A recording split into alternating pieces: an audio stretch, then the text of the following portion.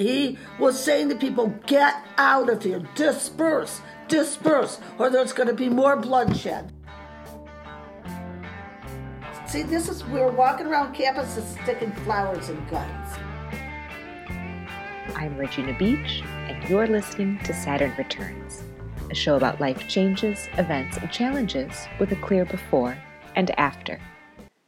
This year marks the 50th anniversary of the Kent State shooting on the Northeast Ohio campus, where 4 students were killed and 9 others were wounded when the National Guard opened fire on the Commons. Today you'll hear from 2 Kent State alumni, Jerry and Paul Carr, as they relive the events leading up to the massacre, where they were that day, and how it has affected them. Paul Carr, we graduated in 72 from Kent State. I'm Jerry Carr, and my maiden name was Liska, and my husband and I both graduated in June of 1972, and we were sophomores on May 4th in 1970. So. And you knew each other then? No, we did not. Not then. No, we were in special ed classes together. I think one. I think the following year that we started being more classes. Right. Yeah, that junior year, and then. Yeah. Because you both studied education, and so you met. Okay. Right. Were either of you politically active before this at all, or involved in any? No, I mean, aside from being aware of what was going on, I'll be honest. Let's go back to the beginning. Sure. Of this. And the beginning of it was a protest downtown on a Friday night, protesting the bombing of Cambodia, and I wasn't there. I wasn't downtown that night. And my own, even at the time, my personal feelings about that, I thought it was a bad idea. I mean, it was this mob mentality, and what really bothered me is that they were busting windows, and the business guys. It's funny that people at Kent weren't that crazy about us, even though they were making a lot of money off us. They weren't before the shootings. They weren't that crazy about us. It wasn't like a friendly town. But they didn't deserve to have their windows smashed. And that's what brought the National Guard to Kent. That and Rhodes had come out as a law and order. I'll show the kind of a guy. Well, they burned down the ROTC building. Well, the ROTC building burned down Saturday night. And again, things... it was an old army barracks kind of a thing, and they actually had classes. I had an art class in one of them in the winter, man, it sucked. Anyways... So I didn't care. I didn't mind the symbolism of burning the ROTC building down, and nobody wanted ROTC on campus to begin with. But then they were harassing the firemen. They were throwing stuff at them. They were trying to cut the hoses and doing shit. To me, you cross a line when you start doing stuff like that. Sunday was relatively peaceful. But it was a very surreal and a bizarre atmosphere because there were half-tracks at corners. The Student Center, which was an older building at the time, had posted guards at the entrance, helicopters at night. It was just it was almost like I wanted to divorce myself from even seeing this stuff. So I'd go to class and just go back to my apartment. And that's what happened Monday out of class. I got out at 11:50. The thing on the Commons was around 1 o'clock, I think, and they were handing out literature. And I thought, no, I'm not because I forebode any foreboding. It's just and what happened for me, anyways, and then Jerry can tell what happened, or what happened to me is that I went back to my apartment and had no idea what was going on. My roommate came in and said, something's going on up on campus. And I said, well, listen, we're out of bread and milk. And I borrowed his car and went down to this little grocery store down the street. And I grabbed some milk and some bread, and the owner guy said, are you a student? I said, yeah. And he says, well, you won't be. Are you from Kent? I said, no, I'm from Rochester. He says, well, you're going to be on your way to Rochester because they shut the campus down, and you have an hour. It wasn't I don't know how they figured 22,000 people were going to get in and out of Kent in an hour, except for the foreign students, which they gathered and put in small group housing or something. So anyways, you couldn't get a phone line out. The lines were jammed. I was lucky enough that a roommate of mine had a motorcycle. I had $3 in my pocket and my toothbrush. There were miles and miles of cars trying to get in, miles of cars trying to get out. There were roadblocks. I later heard no cell phones. Right, and I later heard heard phones on campus. I later heard that there were rumors about the people bringing weapons into Kent, so there were all these stop and checkpoints. And I got out there, and I mistakenly, for some reason, got on the turnpike. I don't know what in the world thought that was going to take me to Rochester, because it doesn't. And a state cop pulled up to me, and he goes, "Are you a student?" I said, "Yes, sir." He says, "Well, get the fuck off my turnpike." And so I turned around and I got on 271. And anyways, an old guy in a beat-up red pickup truck picked me up. And he was going to Slippery Rock, Pennsylvania. And I had a high school friend who had gotten married. And he was going to Slippery Rock. I hadn't seen him in 4 years, but I knew he was at Slippery Rock. And it wasn't until the guy turned the radio on that we began to hear that there were shootings. I still didn't hear of anybody dying, but that's when I first learned that that's why they shut the place down. So I wound up in Slippery Rock overnight, and my friend gave me a ride back to Rochester the next day. That's you. That's that was my story. That's right, because I really didn't know you then. No, we didn't. No, we didn't know each other. No. All of this had been brewing for a while. I think when we graduated from high school, we were in the midst of the women's movement. We were in the midst of all the civil rights stuff and everything. And then our freshman year, everybody's sitting in the dorms and everything, listening to the draft, to Nixon's draft. That's when people really started, we were sophomores, I think. But everybody was like sitting around and waiting what their numbers were and everything, and that's when he really started escalating the war. And soon after that, Paul? Maybe about months after that, that's when they moved into Cambodia, and that's when all hell broke loose. And by that point, there were already people on campus. Like, I remember my father seeing me with buses, the Black United Students. There were only 2 black women in my dorm in Olson Hall. They were really nice and everything. We talked a lot about political things and stuff and everything. So I did a march with them.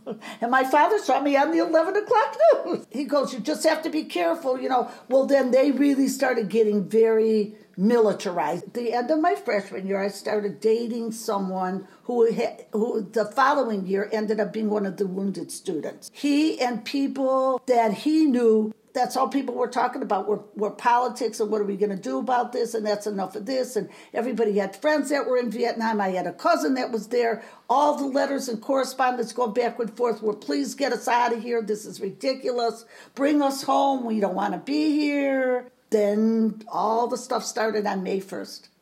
And I went home after my classes on Friday, May 1st, because I had a dentist appointment, and my family owned a store in Hudson, which is like minutes away from Kent. And my brother came and picked me up. I went to my appointment, and then he brought me back. It was like after, I remember, because the dorms already stopped serving food. So my roommate and I walked downtown. We walked downtown to get something to eat, and it was still light out then, and things were already brewing down there, and we go. Paul said previously it was like real, like kind of like crazy kind of stuff. Another person that I was dating at the time, who was also somebody that I knew from high school, was hanging around with a whole bunch of people that were really getting into like political stuff and everything. And so I kind of sensed that something bad was going to happen downtown, and I didn't want to be a part of that violent stuff because I didn't think that was going to be the way to change anything. We walked back home. It was probably back onto campus, probably like about 8 o'clock and everything. And then we heard about all the stuff that was going downtown. And then the next night, the ROTC building was burned down. Governor Rhodes, who I think had no idea about anything. I really don't think he gave a crap about anybody or anything. So they pulled these National Guardsmen, most of them very young, as old as we were. They were coming from a UAW strike, but they had been up all these hours and stuff and everything, and they just dragged them and put them there. Okay, we weren't allowed out of our dorms. Lights had to be out by like 9 o'clock or something. With helicopters shining lights, they were going to all the dorms, shining lights across the whole campus. There were tanks and things everywhere. We could go out and like walk during the day and stuff and everything. We talked to some of these guys, and they go, "We don't want to be here." The people that we talked to said, "No, we don't want to be here." And everybody was like really tired. Like I said, Sunday morning, I walked to the Newman Center with one of my friends to go to church. I mean, you could not even walk through. even to get out of your dorm, there was just military people like everywhere. So we pretty much had to stay in our dorm. So got up Monday morning. Messages got out to everybody to meet on the Commons by the Victory Bell. And I made plans with my roommate. I said, as soon as I'm done with my test, I will meet you there, because my dorm was right in back of, where all this was going on. And so I met her there. It was a little after 11:30, and more people were coming, and it was just turning into, and all surrounding this whole area, you have to remember that there were all the National Guard, and everybody with their rifles, and their rifles that had tear gas canisters on them. Everybody's just going, something's got to be done. The people that were by the Victory Bell, I don't felt as militarized as some of the other people. Like, I really don't think anybody wanted any violence there. Do you know what I'm saying? Even though right behind where everybody was still were the smoldering flames and fires of the ROTC building. Then everybody started moving in, and they fired tear gas. I remember my eyes for days were just like, everybody was just, and it got real quiet for a second, and then all you heard was boom, boom, boom, and then it got real quiet, and somebody yells, "They're shooting at us!" So we ran, my roommate and I ran up the hill, and there's a dorm called Johnson Hall that's right at the top of the hill. The guardsmen had marched up to the top, and it was those guardsmen that marched up to the top of the hill that fired into what's called the practice field, and that's where there were some other protesters on the other side of where the Victory Bell was. Those were the people that were killed and wounded out over there.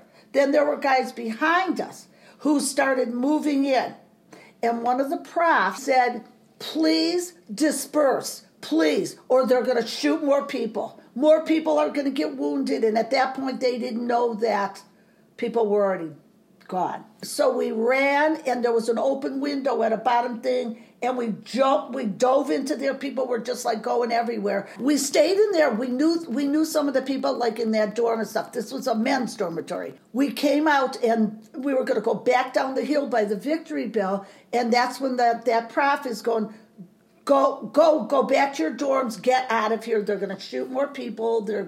Everything happened so fast. I can't even tell you. It was like, it was frightening. They were like moving in from the back, and the guys that shot people already were on the top of the hill. And here's thousands of kids, people. Then none of them were armed. No, none of the students. Oh, no. Yeah. No. Nope. People were running into whatever was close. There were hundreds of people like in the bottom part of our dorm because they just wanted to get away because, everybody was frightened. It was a really scary thing that was going on. Within a half hour, the older woman who was in charge of our dorm, they told everybody, everybody has to go. You couldn't use your phones, your little wall phones could use nothing. Everything was shut down, so no one could call parents. Everything was dead. They said, "We are telling you, you have to be out of here by 1 o'clock. They are closing the campus." At first, they told us you're probably only going to be gone for a week, so grab what you can and everything. So I had a dark green army duffel bag. I remember throwing in, clothes and some stuff like that. People was just throwing stuff in and thinking, how in the hell are we going to get out of here? My family had that store that wasn't too far away in Hudson. No one had any way of getting there because, like Paul said, all these streets were blocked off. Everything was blocked. They don't want anybody on the streets downtown. Well, how are we going to get out if we can't even get to the streets? It was myself, my roommate from Newbury, a guy from New York, and somebody from Columbus. And I said, just come with me. We'll get here. My family will get us to our house. So we hitchhiked.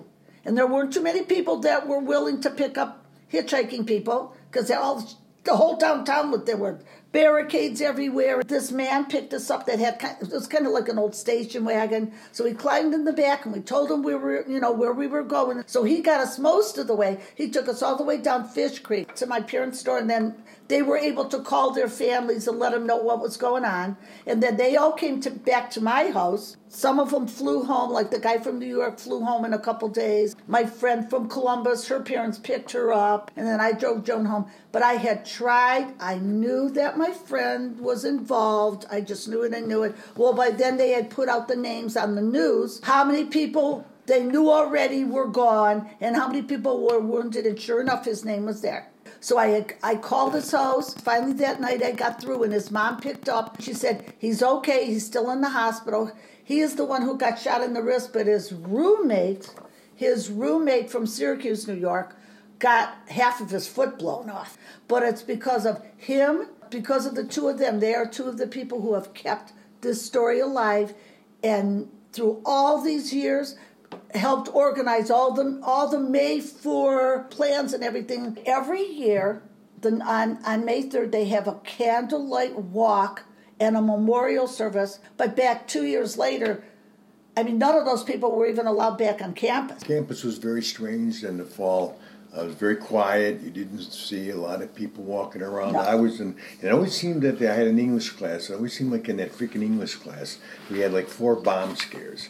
We'd be in the middle of class and there'd be a bomb scare and we'd have to evacuate. A lot of parents didn't let their kids go back to Kent. I got to get a job before everybody else came back. Yeah. So that was good. So because without a summer job, I wouldn't have, my family wouldn't have been able to give me help out with what I would make in the summer to be able to go back. And I was going back. I worked in a factory that had little food trucks that came and you had 2 10-minute breaks and everybody thought I was like Einstein because everybody there was lucky if they went to 8th grade. When they found out where I went to school, I had to say, oh, no, I'm not going back. I was lucky enough that I was one of the few that were able to work at Kodak Park. And I worked on the second best paying production plant. It's called emulsion melting, where we made the coating that went on the film. And I was making literally 3 times more there than I did when I started teaching. But my last, after the Kent State incident, it was my last summer. You're only allowed 3 summers. By that time, they figured you should graduate. It's somebody else's turn. And I went back to the same ship that I'd worked with, and I got along with everybody, but there were a handful of people that... I guess you would say they were giving me the cold shoulder. They weren't mean to me, but the relationship changed. And I think their attitude is one of the other guys who I talked to, was a great guy. He says, you were at Kent, so to them you're a radical. That's right. My hair had gotten pretty long, but because we worked with the product, I had this guy, Zimmer, was he was the head guy. And after the first day back, he called me into his office and he said, when you come in tomorrow, you better have a haircut. I tried to make a deal with him thinking I could wear like a hairnet, like a food service thing. He made it sound like it was all about getting hair in, the emulsion or something. But either way you look at it, when I came back, I had a haircut. Did either of you think of yourself as hippies or as... You did? Kind of, I don't know. I think so. I'm pretty sure we're doing the same stuff they were doing. Maybe your true hippies were just guys that didn't go to school and just sat around, But we were like maybe quasi-hippies. Okay, so we were focused hippies because we knew what we wanted and we knew what we wanted to do. But it was more than the clothes and the music or the tie-dyed shirts. It was a whole way of thinking. It was a whole way of seeing the world in a different way than our previous generation. Than our parents. My mother once told me. Don't let me know. My mother told me, I was home on vacation, I'll never forget, she said, I don't care if you smoke that marijuana. Better not do that LS acid. I said, okay, I won't. My graduating class only had 188 people, and I think 4 people were killed. Yeah. Ohio had more young men killed than any other state. My number. You know how they did that? They had like it's like win bingo. Like, it was like a bingo thing, and they would just pull out numbers. So if it was number 5, then that was like January 5th. Mine was like 351 or 315. So you were safe. So I was pretty safe because they would go from 1 to whatever. And then the next year they would start again. Yeah, there were guys that were in school one day, and they were. I said goodbye to 2 really good friends who went to Canada because they were not going. One of them, his dad was a doctor in Shaker Heights. Dad gave him the money and everything. And if you were in college for a while there, you had what was called a 2S. A 2S. And it was a college deferment. That's why a lot of people got bullshitted from people about how you're going to college so you don't have to fight. It was a time of political unrest on a campus that held rallies to protest the Vietnam War and the invasion of Cambodia. 3,092 soldiers from Ohio died in the Vietnam War. Only 4 states, Pennsylvania, New York, Texas, and California, had more casualties. This is the sculpture that was at the top of the hill that you Paul were was talking about. about by the architecture building. Yeah. Okay? And this is the poem that goes with it. United by a common bond and shivering in the cold, a different kind of crowd assembled. Candles brightened, thoughtful faces looking back much less in anger than in pain and deep regret. Silence roared instead of guns. All night long in quiet tribute, solitary figures stood, keeping vigil for those who died. And I think people were surprised because Ohio isn't usually considered like a place where something like this would happen. The people on this day that were on that practice field and on the Commons with us by the Victory Bell, I think they were more along the lines of how we felt. We wanted change, but we wanted peaceful change. You know what I'm saying? They weren't looking to be violent. They were not. Like this says, we take this action not for the purpose of expanding the war into Cambodia, but for the purpose of ending the war in Vietnam and winning the just peace we desire. That's what Nixon said. And it was reported. The Daily Kent Stater is the campus newspaper. It still is. So that's what he says, and everybody's going, I don't think so. They told us, just grab stuff for a week. You got to get out of here. This campus has to be cleared out. Okay. So I don't even know what I think. I came back with the shoes I had on and one shoe, and I don't even know where the other one was or whatever. But they told us that, we'd be back in a week and stuff. It ended up being way well into June. About 6 weeks later, each dormitory was assigned a time that you could, come back and get your belongings and get out. I told Paul, I said, I remember exactly what I had on that day. I had on a white Henley shirt, 3 buttons, my bell-bottom jeans, and a flag plastered on my ass. An American flag? An American flag. And even though it was 1970, it was still a bit of an extension of the 60s. The 60s were jam-packed. I mean, so much the space going on race, the assassinations, the music, everything was you missed out on some pretty good shit. How does it feel, like 50 years feels big? It is big. It's funny, I never gave birth. We talk about it. Yeah, we talk about it. Yeah, we talk about it. The I still have time. every time I get a new car, I make sure I put a Kent State alumni sticker on it. I still do. And to think that this was 50 years ago, it's like, man. When it gets into like 40 years and 50 years and that kind of stuff, and you could still go back and remember them like they happened 2 minutes ago, those are life-changing events. I'm Regina Beach, and you've been listening to Saturn Returns. Thanks to Paul and Sherry for sharing their stories, and thanks to you for listening. To learn more about this tragedy, visit kent.edu/May4. If you like what you hear, subscribe on Apple Podcasts or listen at reginagbeach.com. Click on the link for Saturn Returns. Let me know if you have a story you'd like to share. See you next time.